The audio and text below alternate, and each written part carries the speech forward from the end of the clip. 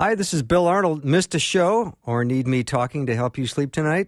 I have several solutions to that situation. Here are the podcasts from the show. You are the best for listening and supporting Faith Radio. Showtime.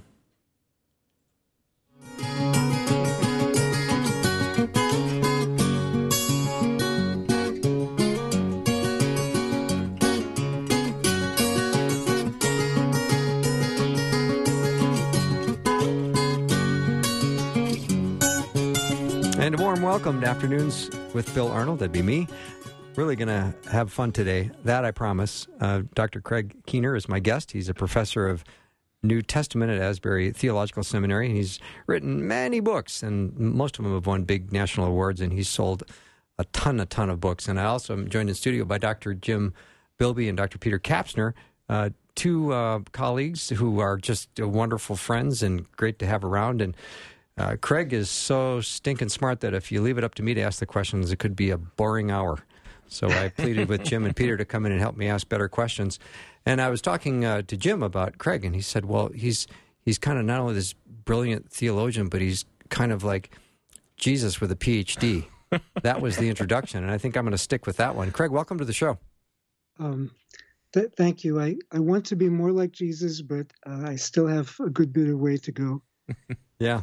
Well, we're so glad that you can join us today. And when my first introduction to you, if I'll be honest, is I was saying to Jim Bilby, I said, so Jim, when you come across a passage in Scripture and you want to kind of dig deeper, I said, what resource do you use? And then you mentioned one of your books. So I ran out and bought it that day. I never buy, Craig, I never buy books. I'm in radio. People send me books all day long. I got a stack of books every week. So. Well, thank you, Jim, for recommending the book, and yeah. And we're, of course, we're talking about the background Bible commentary. Craig, it's the one book when people ask me how do we try to get past the surfacey readings of Scripture. It's the one book I push people to, because I tell people it doesn't tell you how to read a passage. It tells you what was in the mind of the author and the reader when it was being written. And so it kind of enables you to do a better job of reading for yourself. So thank you for that service. I think it's just great. Thanks so much. Yeah, it was really a blessing to be able to work on that. And the fruit of many years of work that I wasn't really initially expecting to be a book. I was just trying to understand the Bible better, but it developed over time. Craig, and this is Peter now, that you talk about understanding the Bible better. I think a lot of the listeners can sympathize with that, because I think when you just break open the biblical text and read it in the English language, it really does still have meaning, and you can sense sort of a depth of inspiration there, and it kind of cuts across even somebody's intellectual ability to understand it. And yet, to Jim's point, there is sort of this need to be able to get back into the minds of the authors, to be able to sort of crawl back into life 2,000 years ago, to try to best understand the context of the Scriptures and maybe what they were teaching in that time, because it wasn't being taught in 21st century America or in 21st century China or Russia or anywhere that we have today. It was being taught in a certain kind of context. So I'm just curious for the listeners, how do you even go about doing your research? Where do you start on something like that to get behind the scenes in the Scriptures? Well, once I realized how much I needed it, because I was reading so much of the Bible, like 40 chapters of the Bible a day, and I finally realized, whoa, they're taking for granted things the audience knew, the author knew, the author knew the audience situation, but we don't know that stuff. And so they didn't have to explain it to them. I always get frustrated with 2 Thessalonians 2:5, where Paul says, and what we're talking about, because we told you about it when we were there. And I'm like, Paul. So what I started doing, I read like a book on Judaism, ancient Judaism, and I read another book on ancient Judaism, and I found that they didn't agree on everything. And so I ended up having to begin plowing through the primary sources, reading the ancient sources, ancient Jewish sources, and then Greek and Roman sources. I'd read some of the Greek and Roman sources before I became a Christian, not knowing I'd ever be using them like this, obviously. But yeah, and I took the information down back then on index cards. This was pre-computer, if anybody can remember that far back. Yeah, it grew after about 100,000 index cards. By then I had a computer and was starting to just type directly into my database. Wow. All right, Craig, I would love to talk about one of your books because I personally have not written any, so probably better we focus on you and your work. This book that you wrote about miracles, it's a 2-volume, The Credibility of the New Testament Accounts. Would you consider this light reading? Some parts of it. Okay, go ahead. All right. Let's, if you would, just share with our listeners the origin of this book. Well, I was working on my 4-volume Acts commentary, and there, a lot of, when you're dealing with historical issues, a lot of skeptical scholars will say, well, we know this part couldn't really have happened because those things don't happen, and you never have eyewitnesses who think they happened or claim that they saw these things happen. So this must be much later material. And I'm like, I've seen some stuff, and I have friends who've seen stuff like this. Let me just go and find some stuff for a footnote. Surely there's some work that catalogs a number of these examples, maybe in missiological literature or something like that. And what I found was, initially I didn't find those. And so initially, I just started adding different accounts from different sources rather than one that catalogs a lot of them. And the footnote grew and grew until, it was too long for a footnote and too long for a chapter. And it was going to be a 200-page book, but it ended up at 1,100 pages because it was taking a while to come out, and I kept finding more and more stuff. There are just a lot of examples of things God is doing all around the world. So that book is, I think, one of the things that when I open up one of your books, I prepare myself for first almost an encyclopedic sort of quality to the book. I also am so impressed by the engagement that you do with the original sources, right? And so the Greek and the Roman sources. And so the thing that I always wonder for so many of our churches, we have sort of a built-in resistance to reading these sources because, well, let's be honest, these sources aren't Scripture, right? So as believers in sola scriptura, we just read the Bible. But I think, show in so many different ways how those Greek and Roman sources are so helpful for us to actually read the Scripture.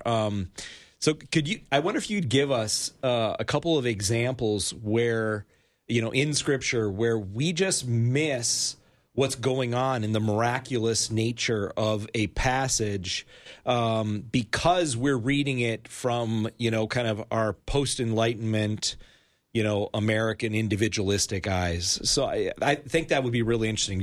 Some examples come to mind there? Sure. In terms of just background in general, you've got the 6 water pots set aside for the ceremony of purification in John chapter 2 and verse 6. And it says they're stone water pots. Well, the reason that they were stone water pots were used because they wouldn't contract ritual impurity the way some other kinds of pots would. And so excavations show that they were widely used. Of course, Jesus turning the water into wine, there are some mythical examples of something like that, but we don't really have any other person other than Jesus back then actually turning water into wine. We do have some examples today of reports of this in Indonesia and so on, and some eyewitnesses whose minds were blown when they saw it happen. But in terms of the miracle accounts in general, sometimes I think we approach them the wrong way because, we have this legacy in the Western world from David Hume. And David Hume said, you don't have credible witnesses for miracles. And so, we shouldn't trust these claims. And so we have kind of a built-in skepticism, especially in academia, which helps prevent us from being gullible, but it also kind of renders us impervious to what we're supposed to do with the Bible, which is just trust it. So, if you went to, say, a healing sanctuary of the Greek god Asclepius, there would often be testimonies posted on the wall, plaques of different kinds of healings and so on. And the purpose of these testimonies was to encourage people to believe that Asclepius could heal them. And yet when we come to the miracles in the Gospels, we often approach them in a very different way. We say, okay, well, that's interesting that happened back then. Or we say, if we're coming from a more skeptical perspective, scholars will say, well, that couldn't have happened. But the biblical writers, and of course this is from the Old Testament up through the New Testament, I think they reported these to remind us that we have a living God who really does act in the world, and we can put our trust in him.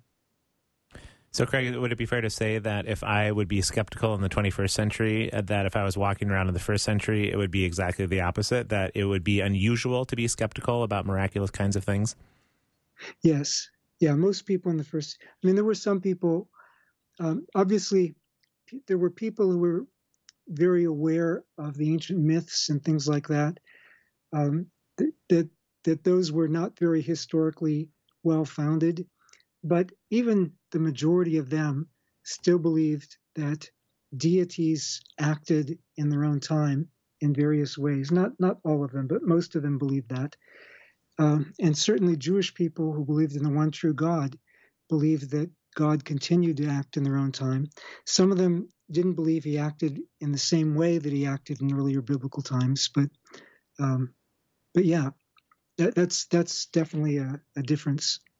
So, Craig, I wonder if you can help me with this, because sometimes my students push back when I'm talking about the miraculous, and they're saying, but all these people are claiming to do miracles. And, this pastor told me the other day that, if I would send him $20, that he would do a miracle and my acne would be cleared up or something like that. And so there's so many of these claims that are out there that kind of create a skepticism, almost I would say a justified skepticism.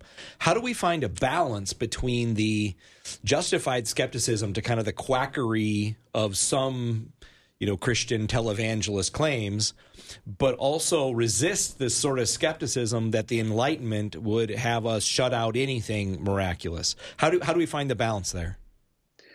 No, I can answer that in terms of historiographic research, or I can answer it theologically, or I can answer both. But theologically, the miracles Jesus did, he actually kind of shushed people. He said, he was not in it for self-promotion. He was doing it out of compassion.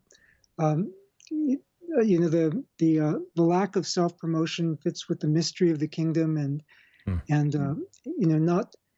He wasn't going around boasting about himself, but at the same time, the signs were to, sometimes in a subtle way, sometimes in a more direct way, to draw attention to who he really is, and to draw attention to the nature of God's kingdom, that God cared for the weak and the lowly and the broken, and he was acting on their behalf. So we have those indications theologically. If somebody is using it to draw attention to themselves and to puff themselves up, then, well, it's the same with the gift of teaching. With any of our gifts, if we're using them to promote ourselves rather than the Lord, we're doing the wrong thing. In Acts chapter 3, Peter says, "Why do you look at us as if it's by our own power or holiness that this man stands before you whole? Rather, it's by the name of Jesus of Nazareth, whom by the way you crucified, that this man stands before you whole," and then preaches the message of salvation to them.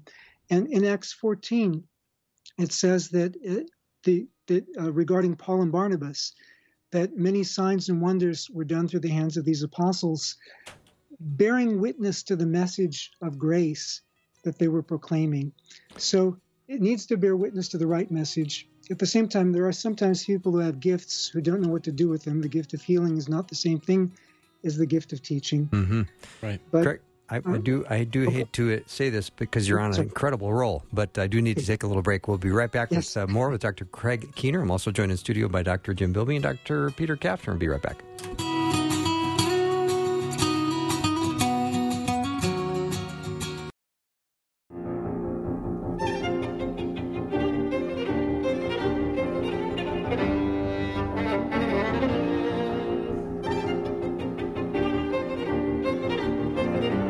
Welcome back to the show. So glad to have Dr. Craig Keener as my guest. He's written a number of books. I was just learning during the break that his book on Acts is 4,500 pages.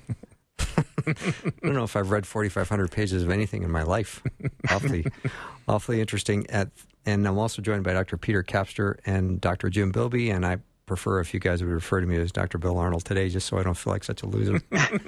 For sure, Dr. Bill. Sure, Doc. Yeah, no problem, Doc. I felt very condescending, just so you know. Now, Craig, we left. You were on a roll, and I know you've got some more thoughts on that. Sure. But I did the break was very edifying too. But anyway, we see the healings and the deliverances and the stilling of storms and so forth in the Gospels and Acts, especially in, of course, the context that the Gospels and Acts are addressing, the breaking ground for the kingdom. And I think that's where we see them not exclusively, but most frequently today. So in areas where the gospel is breaking new ground, we see them regularly. In a lot of other contexts, we see them sometimes, enough to remind us that God is working, but not as regularly. So, Craig, I wonder if then you would say, I wonder if this kind of connects with the ongoing debate about what is a gospel, right? So what are the gospel writers doing when they're introducing us to Jesus? Are they, telling us about his signs and wonders? Are they telling us about his theology? Are they telling us about his character? How would you, with kind of with an eye to this question about what Scripture is doing when it talks about the miraculous? What is a gospel? What is the genre maybe of the gospel, of the Gospels? Yeah. To your question about are they doing this, or this? The answer is yes. Yeah. But the Gospels, actually, I can give a couple different answers to this. But somebody coming from the outside in the first century, seeing a gospel for the first time, would understand it in the category of a historical work about a person, namely a biography. And in this period of ancient biography, it was kind of the climax or the apex of the historically reliable character of ancient biography. Historically reliable in terms of the way people wrote history in that period. So, a few hundred years earlier, biographies were mainly more like funeral eulogies. Say all the nice things about a person, or if you didn't like them, all the bad things about a person. And a few centuries later, they're like lives of saints that were kind of, we call them hagiographic. But in the period around the time of the Gospels, this was the apex of when they really tried to be historically reliable, but especially they wanted to reveal the character of the person. Theologically, in terms of pastoral theology, we might say the Gospels show us God's heart laid bare in Jesus. And so they show us what Jesus was like. And so as he's doing these signs and wonders, you've got a judgment miracle in a fig tree, and you've got something destructive, although it wasn't a judgment miracle. It was to deliver a man who was possessed by a legion of demons. But you've got in Mark 5:1-20, you have something that ends up with destruction. But by and large, Jesus' miracles are all benevolent. They're providing safety, like in storms. They're providing healing. They're providing deliverance. The first of Moses's plagues, of course, was water turned to blood. The first of Jesus' signs was water turned to wine. And I think that's a fitting contrast to set the tone for just seeing how they show us God's character and what the kingdom is about. You know, the disciples, they're on their way to Jerusalem. They want to set up the kingdom. And so people are saying to the blind beggar Bartimaeus, you know, be quiet. You know, he's got more important business. And Jesus stops and says, no, call him. Yeah. Because what the kingdom was really about was caring for people in need. And Craig, I'm wondering, in light of that too, you mentioned that these authors really had an emphasis on historical accuracy as part of the biography. And so when you're talking about these miraculous sorts of stories, there is the objection that later authors came in and made up a bunch of stuff about Jesus that he did that he didn't actually do. Can you just expand on that a little bit about the importance that those authors were placing on the historical accuracy of the things that Jesus said and did? Sure. Now, I always need to give the caveat, depending on how much time there is, that they didn't write history exactly the way we write it today, but they had to get the story right in terms of, well, as best as they knew. They had to make sure that they were reporting events that, as far as they knew, they really believed these events actually happened. And so that was true in biography of the early Roman Empire. That was true in historiography in the early Roman Empire. Otherwise, they could get really severely peer-reviewed, critiqued by others who could challenge their story. The Gospels are not writing legends about people who lived centuries before. Usually the people who have argued, well, no, these things are legends, like going back to a 19th century scholar, David Friedrich Strauss, they say, well, these things are myths or legends that developed over generations of time. But even the usual critical dating of the Gospel of Mark, I mean, I date Mark a few years before this, but the usual critical dating of the Gospel of Mark is just 40 years after Jesus' public ministry. By the standards of oral historiography, that is well within living memory, which is often considered like around 80 to 100 years. So, I mean, all the first century Gospels are by definition as first century Gospels written within living memory. So, we would expect them to have accurate resources. I mean, at the time Mark is writing, eyewitnesses are still alive of these things. In fact, Quadratus, who was a church leader in the early 2nd century, says that some of the people that Jesus raised from the dead were still alive even into his own time. So, wow. Maybe like Jairus' daughter or the widow of Nain's son, some of them had lived into the late 1st century. Yeah, Craig, I'm going to need to take a break. Dr. Craig Keener is my guest, and I think we're talking about a little bit of everything, but we do want to keep focused on his book, Miracles, the credibility of the New Testament accounts. We're going to be back with more of Dr. Craig Keener in just a minute. I'm also joined in studio with Dr. Jim Bilby and Dr. Peter Kapsner. I brought the big guns in today to help me ask the good questions. We'll be right back.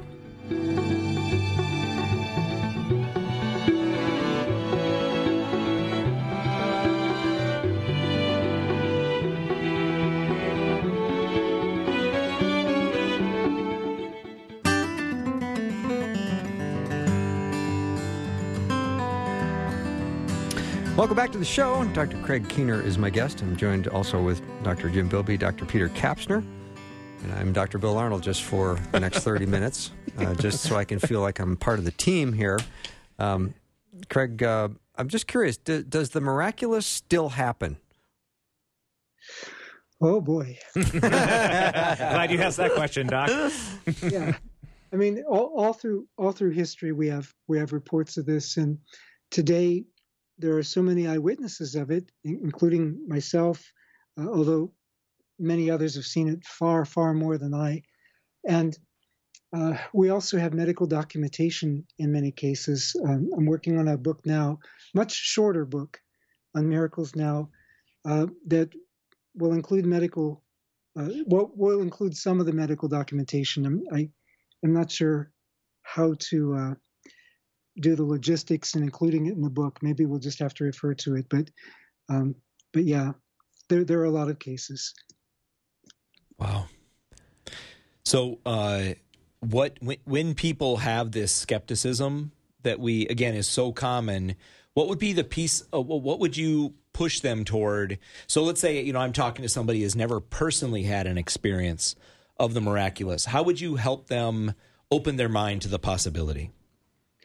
Well, if you have a police officer interviewing people at a traffic accident and interviewing the eyewitnesses, and somebody comes up and interrupts and says, "No, that's not what happened. I know that's not what happened." And the officer says, "Well, can you tell me, sir or ma'am, what you saw happen?" And the person says, "I didn't see anything happen because I wasn't there." Well, you wouldn't take that very seriously as an objection. A lot of times we pontificate as non-witnesses that something didn't happen. We wouldn't do this with ordinary things other than miracles. It's also the same like my African American friends, where they've experienced racism, and some white people say, that I've never seen that happen. Well, of course, it didn't happen to them. But right. That's no reason not to believe your friend who's telling you this is what happened to me. And it's the same with the miracles. There are enough of them. There's enough evidence there to say, okay, God sometimes does do these things. Not everything everybody claims to be a miracle necessarily is one. Well, actually, not everything everybody claims to be a miracle is one, but there are plenty of such cases. And Craig, I've heard people say something to the effect of that in European and maybe just Western European and American society, that there doesn't seem to be quite the evidence for miracles that there might be in other parts of the world. Is there anything geographically related to this at all that would speak to why there tends to be more eyewitness accounts in different parts of the world? I don't know geographically, but we do have this legacy of Hume, so that sometimes even when things do happen, we say, did God do that? Or, of course, if you believe God is sovereign, then you're going to recognize that God did it, whether you call it a special miracle or just God's providence. But in many places, people, like in my wife's family, my wife is from Congo in Central Africa. And we years ago, she shared a story with me. And then when I was in Congo, I had the opportunity to actually interview an eyewitness and check out the details of the story. And in this case, it was, she was locally called Madame Jacques, Antoinette Malombe. And her daughter, Therese, when Therese was about 2 years old, Antoinette Malombe heard her cry out that she was bitten by a snake. She got to her, she found the child not breathing. There was no medical help available in the village, which was why she couldn't go for medical help. Otherwise, of course she would have. But she strapped the child to her back, ran to a nearby village where a family friend, Coco Ngoma Moise, was doing ministry.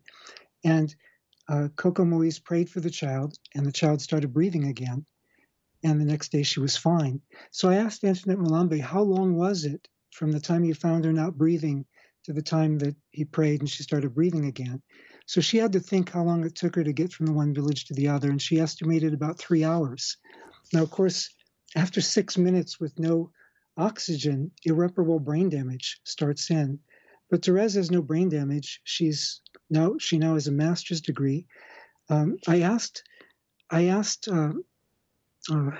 Antoinette Malombe about this, and it was a kind of a turning point in my own thinking about the subject, because Antoinette Malombe is was my mother-in-law, and Therese is my sister-in-law, and so there was something right in my own family, and not to mistrust one's mother-in-law, but we did consult Coco Moise as well, who was also the witness, and he confirmed the story. But I think in some cultures, like my African friends will say, medical technology is God's gift. Give thanks for that. We don't have enough of that in Africa. We have to depend on miracles, or we would die. And of course, a lot of people do die. So part of it is desperation. Part of it is our Western mindset is sometimes antithetical to faith. What we've inherited in a legacy from Hume.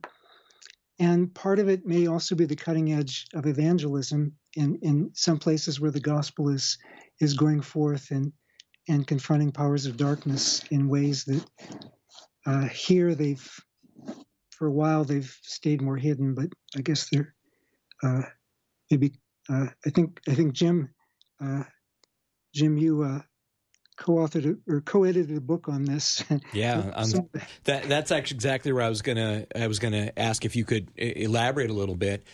There's such a notion of spiritual warfare here that I think you can make a pretty good case lies behind. The notion of spiritual warfare is woven through the biblical texts. Certainly, the early Christians had this robust notion that there was this very real warfare going on that was spiritual. Our battle's not against flesh and blood, but against principalities and powers, etc. So when we're engaging this idea of the miraculous, could you just unpack how that interfaces with this idea of spiritual warfare and to what degree does our unwillingness or blindness, perhaps, to the reality of spiritual warfare overlap with our difficulty in understanding God's action through miraculous means? Yeah, I mean, I think we have kind of a materialistic worldview, so that if something isn't material, if we can't measure it in a material way, we don't take it into account. Whereas what we see in the Bible, there's also a spiritual dimension, and missiologists often speak of something they call power encounters, where you have spiritual forces, spiritual forces that are confronting each other when the gospel goes forth. And so a number of the cases where you have nature miracles, this is not exclusive to these cases, but a number of the cases where you have nature miracles, it's actually confronting the spiritual forces that local people think are in charge of nature, but obviously God has more power than that. So one of my friends from Nigeria, he grew up in northern Nigeria. His father was planting churches there, and they had just started in one village where rainy season was starting, and he had just moved there. He needed to get a roof on his the home where he was staying. It was going to take 4 more days to get the roof up, and the local people were mocking him, saying everything you have is going to be ruined. And he responded in anger, which is not a recommended evangelistic method. He responded in anger. It's not going to rain 1 drop of rain in this village until I have a roof on my house. And they laughed at him and left. And he fell on his face before God and said, "Oh God, what did I just do?" But for the next 4 days, until he had a roof on his house, it rained all around the village, but not a single drop of rain fell in the village. And at the end of those 4 days, there was only one person in that village who had not become a Christian because of what they witnessed. And my friend, who by the way also is a professor, he shared that was the precipitating event for the village becoming a Christian village. That's stories like that are so powerful, and Craig, we just don't hear these. We don't hear these stories. Yeah, and sure. I'm just when I engage this, I'm just aware of how impoverished oftentimes our perspective of Christianity is, and it's just really helpful to hear. Maybe a broader, maybe a little bit, certainly more global perspective on these issues. Because I think, Craig, too, that so often evangelism in the church that I would have grown up in would have been more of a fear-based, sort of, I better do something to get myself positioned properly for heaven. But the kind of evangelism you're talking about is sort of this persuasive-based evangelism, that there is this powerful kingdom that is available in which one can live, and there's a king in that kingdom. And so... as you referenced, the whole village becomes Christian because they've witnessed the power of that kingdom, not necessarily because they're so afraid of the afterlife. Yeah. Obviously, afterlife is important, but yeah, they already had a worldview, but they're persuaded of a new worldview. And these are cultures where what we call supernatural things do happen, but they realize that the power of God is greater than the power that they attribute to the spirits that are around them. In I think it was a 2006 Pew Forum survey. They surveyed Pentecostals and Charismatics in 10 countries, and in those 10 countries alone, the extrapolated estimates of the figures come out to somewhere around 200 million people who claim to have witnessed or experienced divine healing. And those were the Pentecostals and Charismatics, but among those who were called other Christians in those countries, it was close to 1/3 of the other Christians. So we're talking about hundreds of millions of people globally who claim to have witnessed or experienced divine healing. Now, in saying that, we're not saying that all of these actually were what we would call miracles, but you can't just arbitrarily a priori dismiss all these claims without exploring them. And a number of these claims actually come from people who were not Christians before they saw them. So there are millions of people who've become Christians as a result of, for example, and China was not in the 10 countries surveyed, but in a report from within the China Christian Council, which is more affiliated with the Three South Church, around the year 2000, they reported that about half of all conversions to Christianity in the previous 20 years were due to what they called faith healing experiences. Mm-hmm. And the house church movement, or the so-called underground church, they had even higher figures, especially in the rural areas. I've seen estimates as high as 90%. Now, I don't know a way to quantify those, but we're talking about massive numbers of people who became Christians because of things that they witnessed. And you have comparable figures from some other places where there's groundbreaking evangelism going forth. All right, let me take a little break. Dr. Craig Keener is my guest, and I'm also joined by Dr. Peter Kapsner and Dr. Jim Bilby. We'll take a short break and be right back.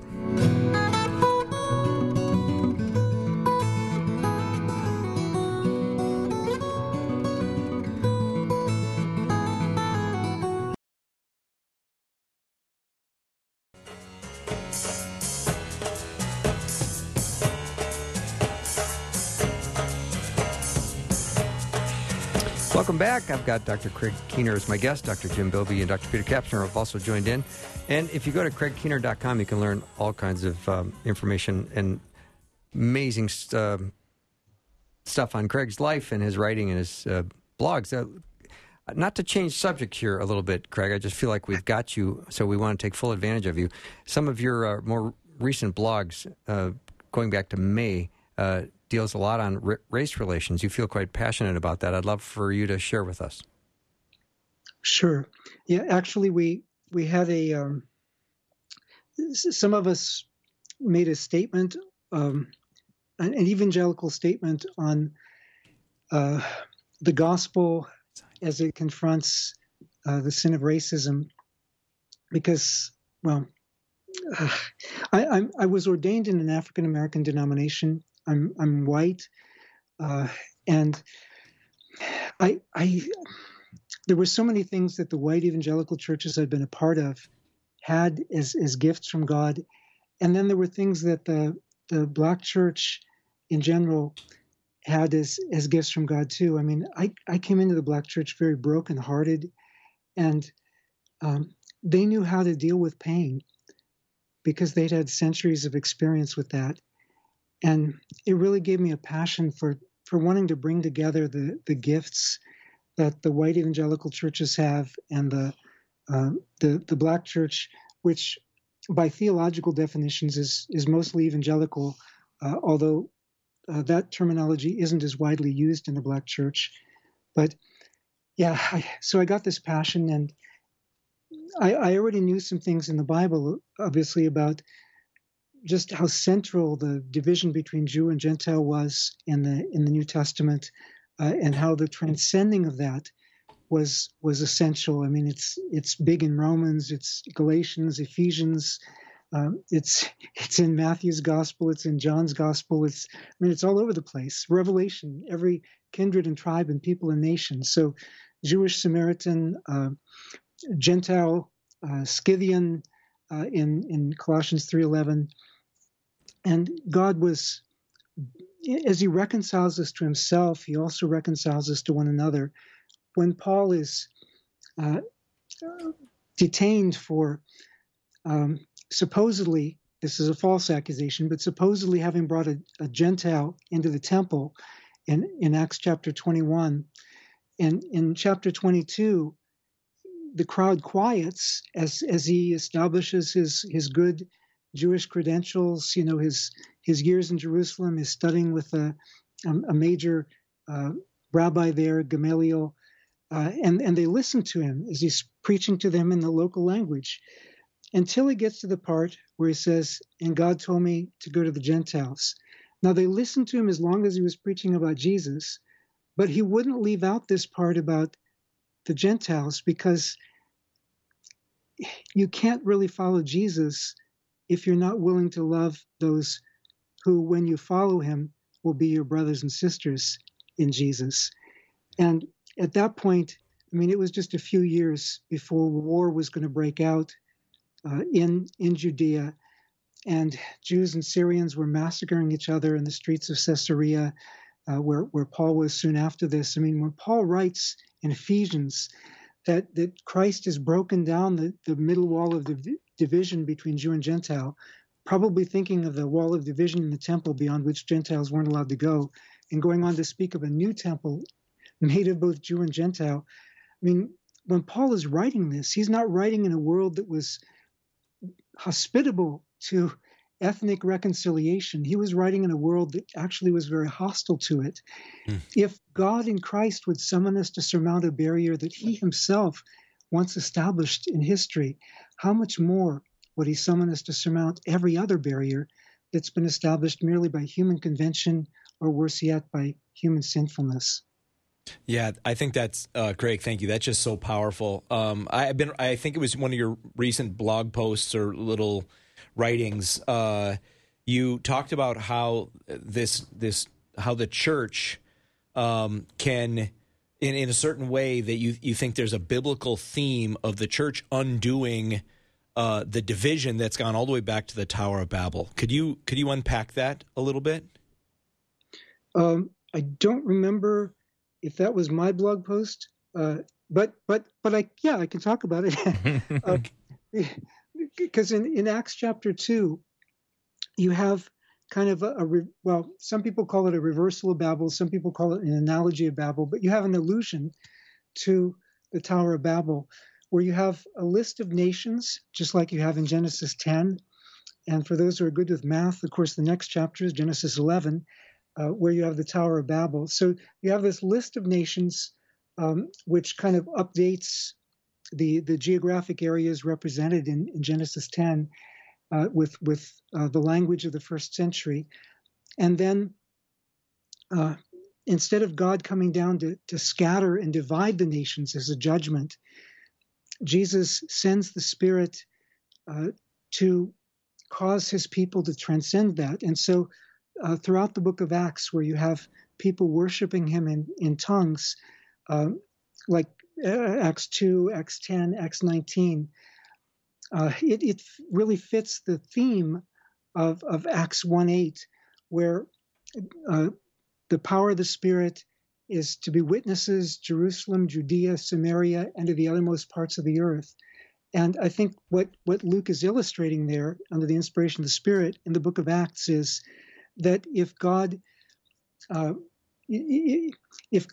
was empowering the church on the day of Pentecost, and it was expressed in these people worshiping God in other people's languages, how much more can we expect God to inspire us by his Spirit to carry his word across all cultural barriers? So I think the allusion to the cultural Babel, the Tower of Babel in Genesis 11, there's an inversion of that, so that now again, there are many languages, many cultures, but the Spirit speaks all those languages, and God is building a church that's from every kindred and people and nation and tribe. Craig, we do have about 4 minutes left or so. I'm just wondering, too, in light of that, with the development of the church in the book of Acts, do you see that there is a difference in responsibility for the church in racial relationships versus that of society at large? Because there's different values in the church often than what society has. And so can we neatly just expect society to be as racially reconciled as the church obviously has to be? Well, we're supposed to be the light of the world and the salt of the earth. And so we should be setting the example for them. And of course, we need to work for justice where we can. I mean, in the first century, probably even by the end of the first century, the church was probably less than 0.1% of the population of the Roman Empire. So, you do have passages about doing good to those who are around you, especially to those who are the household of faith, but also to others. You do have James denouncing injustice, of course, Jesus denouncing injustice, like the Old Testament prophets did. But they were a small minority within the Roman Empire. They didn't have that much influence on society. In our case, at least in the United States and some other parts of the world, there are enough of us that we really can influence society and impact society in positive ways. But if we're going to speak to society, we'd better make sure that we have our own act together first. Amen. Really wise. Craig, I just so appreciate you taking the time to spend with us today. You've got your next book coming out when? Oh, boy. Which I want an answer.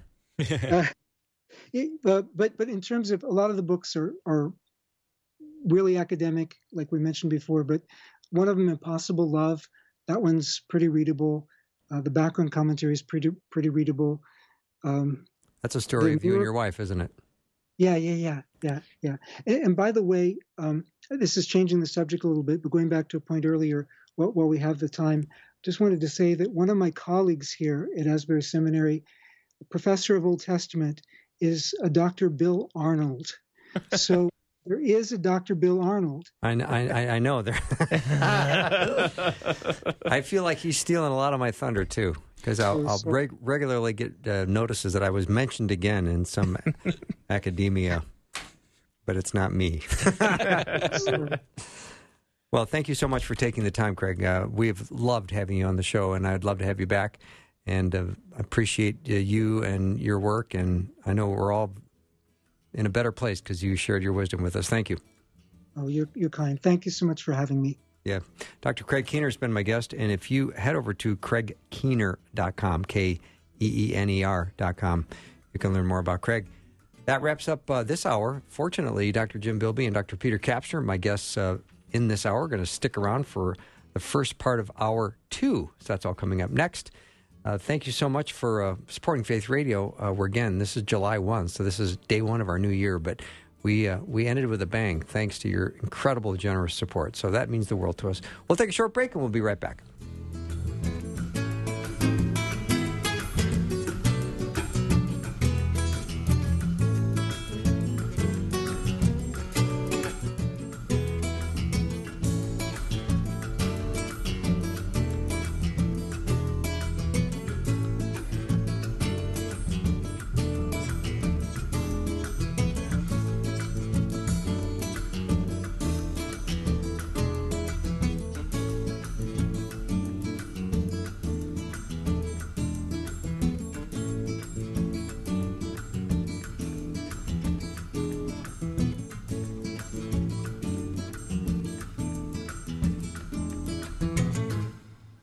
Thanks for listening. Programming like this is made available through your support. Information available at myfaithradio.com.